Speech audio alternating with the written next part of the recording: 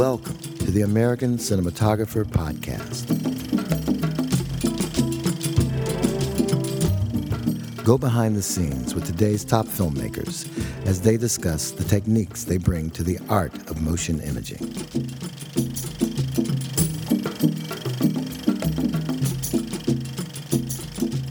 My name is Ian Marks, and I'm a contributing writer for American Cinematographer magazine. In this episode, I'll speak with cinematographer Jim Hawkinson about his work on the Amazon Studios adaptation of Philip K. Dick's novel, The Man in the High Castle. Set in a dark alternate reality where the Axis powers won the Second World War, Man in the High Castle tells the story of the resistance to this new order and of the uneasy alliance between the expanded Japanese Empire on the west coast of the former United States and the new Nazi Reich on the east. Meanwhile, the discovery of a mysterious reel of film suggests the existence of a world where the outcome of the war, as our heroes know it, was very different. Jim, you shot both the pilot and part of the first season. Now, television pilots tend to get a bit more time and money and attention than a regular series episode. Is it the same with an online studio? Yeah, you generally get about 30% more time and resources. So if it's a 15-day pilot, then when it goes to series, it's going to be a 10-day. The same with, like, if it's a 12-day, then when it goes to series, it's going to be an 8-day. So it's generally about 30% more time, and I suppose resources, money that is. Of course, that can vary depending what it is. This pilot we shot in Seattle, and we shot the pilot in 15 days. Did you have to be careful about the pilot writing checks that the series couldn't cash? Well, there was a couple really large shots in the pilot, especially establishing New York City and establishing San Francisco. And, well, the New York City one was going to be a lot of visual effects when he comes out of the movie theater and we reveal this big neon swastika in the middle of Times Square. And that was all done in a massive parking lot. And I just put up towers with lights on them to replicate lights that would be coming off the neon and signs and storefronts and so forth. Certainly you do a shot like that. It was a 50-foot techno crane with 100 feet of track. And you know that you're not going to be doing that every week when it goes to series. The same is true with San Francisco when Juliana exits the dojo and she's walking through the streets of San Francisco. And that shot, it was massive. It was a 50-foot techno crane shot with set extensions, visual effects, and we had probably 150 extras, all in period clothes, period haircuts, and, maybe 50 vehicles cluttering the streets. And so certainly you do a shot like that and okay, this is a big introductory shot to San Francisco, and we're not going to be doing that every week. Then, of course, there's things that are designed to go to series. For example, like Frank and Juliana's apartment in San Francisco. We knew a lot of scenes were going to take place there, so that was a build. And those were sets that we could fold and hold and carry with us to wherever the production ended up. And the same with the Nazi consulate in San Francisco. No one in Seattle would give us permission to take over their building and put swastikas up and call it Nazi headquarters. So there are, a few sets that you build, you're going to carry when you go into series. Did you already know while you were shooting the pilot that you would go to series? Not 100%, but I knew the show had a lot of momentum behind it, and Ridley Scott had been developing this project for close to a decade, I believe, and one time he was going to make a feature film out of it, and they had been preparing to produce this work for some time. Plus, the material is so rich in possibilities. You can't show everything in the pilot. You just kind of introduce this world, and then there's so much potential to explore. How did you come to be involved with the production? I spent 3 seasons on Hannibal, and I was the only cinematographer on that show. I didn't share it with another cinematographer, but there was a guest director named David Semmel who came in, and he really liked my style and all that, so it was really through him. What did you and David want the show to look like? Retrofuturism. It's a past that's influenced by the future. I wanted it to feel like 1962, yet there's so much impossible technology and a whole different political structure than we had in reality in 1962. But I still wanted something to be familiar aesthetically. So there was a lot of study of Ektachrome and different film stocks of that era, and we did a lot of testing to arrive at what the palette for the show should be. Which cameras and lenses did you use? The studio was mandating a 4K capture, so that limited the choices of what camera systems we could use. But I ended up going with the Red camera, the Red Dragon, and I felt that the chip was a bit more cinematic than the Sony option. So we went with that for the pilot and the first season. And the lenses, I went with Master Primes just to have the ability to work at a 1.3 when I needed to. And then diffusions and things like that we tested many different options and arrived at kind of a combination of modern and vintage filters. This 4K mandate, did that preclude the use of cameras like the Alexa? Well, we've since gone to the Alexa for season 2 and just up-res to 4K, which is preferable for me because I've had a lot more experience with that camera. But at the time, yeah, they did want a 4K capture. So it basically came down to the two choices of, shoot with the Sony F55 or 65 or the Red. So now you could potentially shoot with any format. Originally, I wanted to shoot anamorphic and ideally 35 millimeter. It's Philip K. Dick and Ridley Scott producing, so immediately I was thinking of Blade Runner and using that as kind of a departure point. But they didn't want to deliver in scope. And then I think that the whole shooting in Seattle and, there's no lab there. And I think to the producers, it felt not streamlined of a workflow. I understand that another mandate from Amazon is to do HDR deliverables. Yeah, they're asking for an HDR delivery. And it is remarkable what it can do. But at the same time, it makes you work to limit your choices. I'm used to working in the Ansel Adams zone system of 0 to 10. And suddenly you're working in a zone system that's a 0 to 100. Do I really need all that shadow detail over there? I think it's better if I don't have that. Do I really need to see the filament on that light bulb? I'd rather have it blow out. And so I find when I'm doing those HDR sessions, I'm crunching it all down and to match to our 4K delivery. The production and costume design is incredibly well researched. In fact, there's a great Deadline interview with the cast about how immersive the production design is and how its authenticity actually impacts their performances.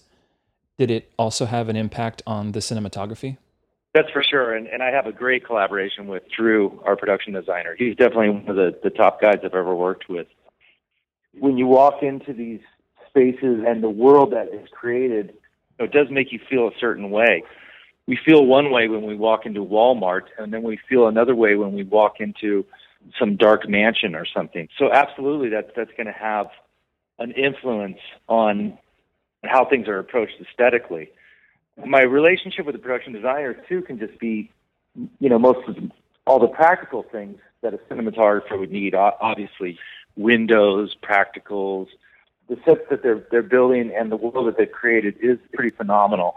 And it goes back to the thing we were talking about limiting your choices, too, because we did try and come up with a very strict color palette that would give us that vintage, futuristic feeling. We tried to avoid primary colors. So there's no true yellows, reds, or things like that. It's always skewed a little bit. Well, if I were to describe the look of the show to someone, I think I would say it's a little bit like an old photograph. Well, that's great. Then I've done my job, if that's what you say. Because that becomes a challenge when you don't control everything. I remember we got to the color green, and then what I said is like, well, what if I'm in a park?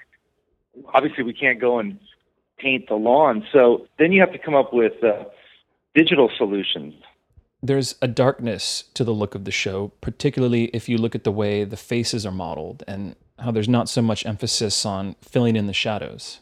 Well, it's a totalitarian world, and so Big Brother is leaning over your shoulder and scrutinizing you all the time, and he's casting his shadow on your face. So basically, I want an oppressiveness to the imagery. It is dark to the camera side.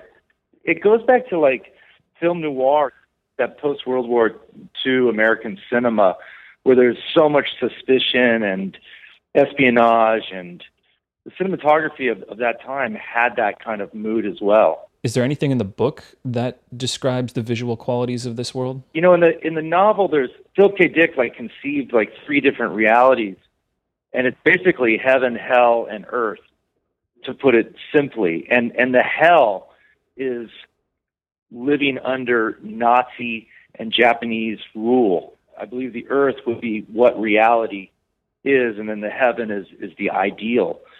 At least that's what I've garnered from reading some of his essays about this material. And not to give any spoilers, but the show is opening up, and we will show you other worlds. And maybe in those other worlds, the sun will be a little stronger and the light will shine more on people's faces. The show also has this kind of gauzy, dreamlike look to it, and I wonder if that was your intention, to imply that this reality may be just one of many possible realities. Again, I think I've done my job if you're making that comment.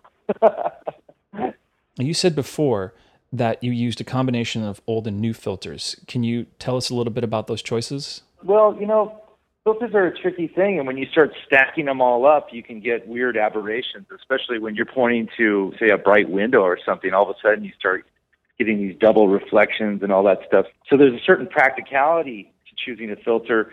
And also, I would say just to take the curse off the high-resolution capture and to limit your choices and limit what your audience is going to see. I mean, does your audience in HDR really need to see every pore of skin on an actor's face? For the pilot, did any particular noir films inspire you and David, or noir cinematographers like John Alton or James Wong Howe?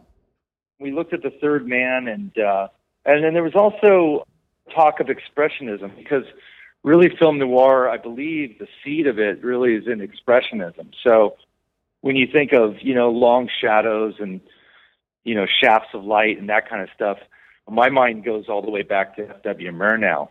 But I love Alton. The thing I love about his cinematography is how minimalistic he would be. And, he might just set 3 lamps for a shot, but those 3 lamps are essential and just crucial to the shot. And carry maximum effect. That's the idea. If you can do it with just setting 1 lamp, you've won. Especially, again, if it's expressive, it's supporting the themes, and you're telling the story and all that kind of stuff.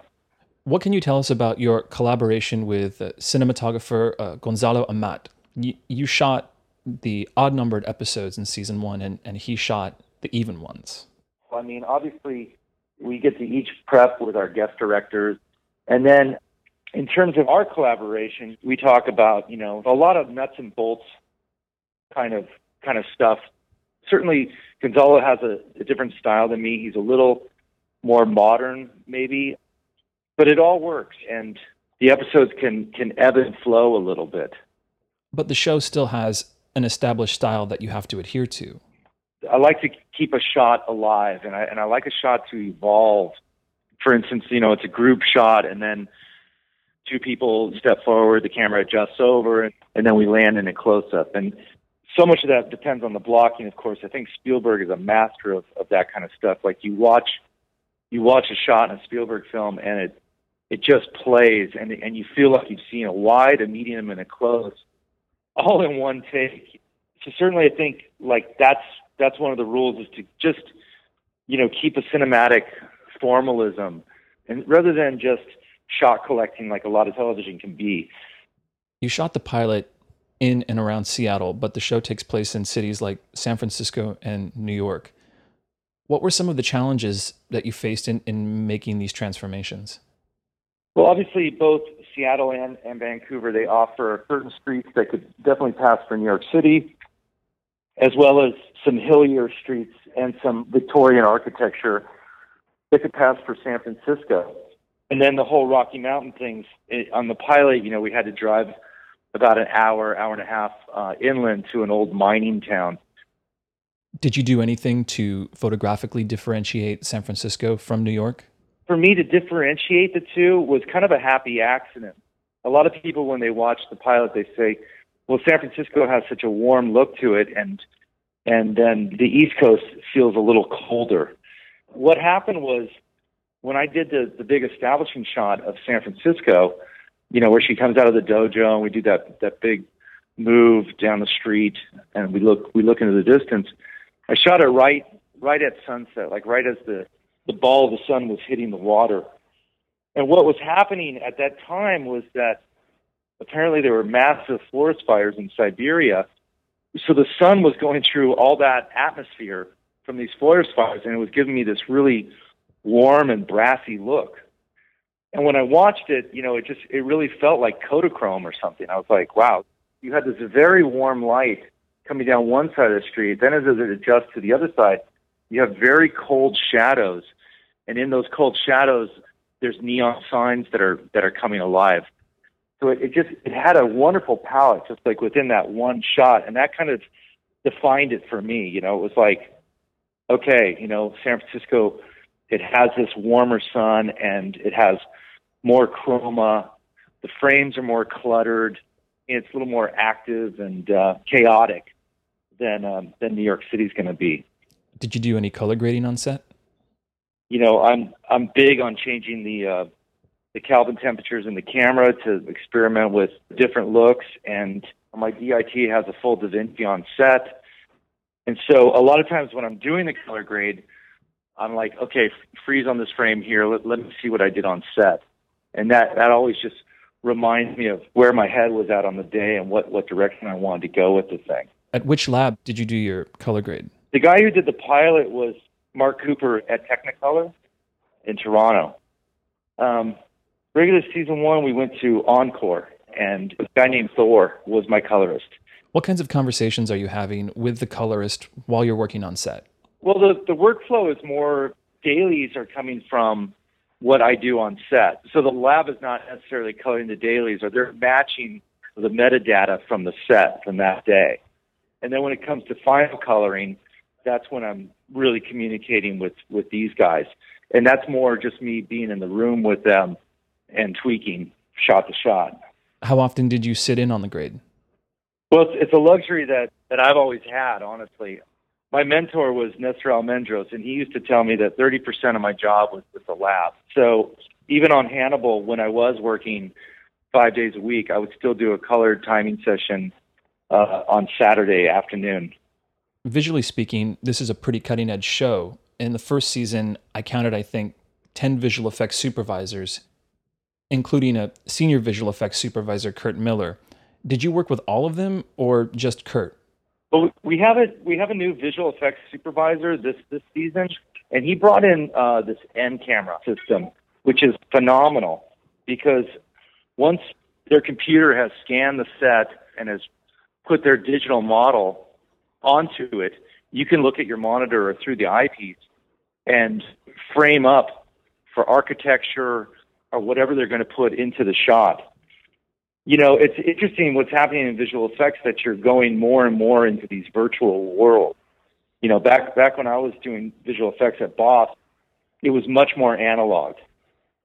And there was no way to pre-visualize to the extent that they do nowadays. Can you give us an example? Well, I just did a shot the other day where we had 5 or 6 of those Nazi jets, those massive rocket ships that the Nazis are flying around in. It was so great to know, how high the camera had to be to see the ones in the background, or what lens to choose to get the nose of the plane, and whatever was required by the shot. When we did the pilot and we did that rocket ship shot, what we did is we just had scaffolding and tennis balls, and we did it the old-fashioned way, where you just had reference markers, how tall is the tail on this thing?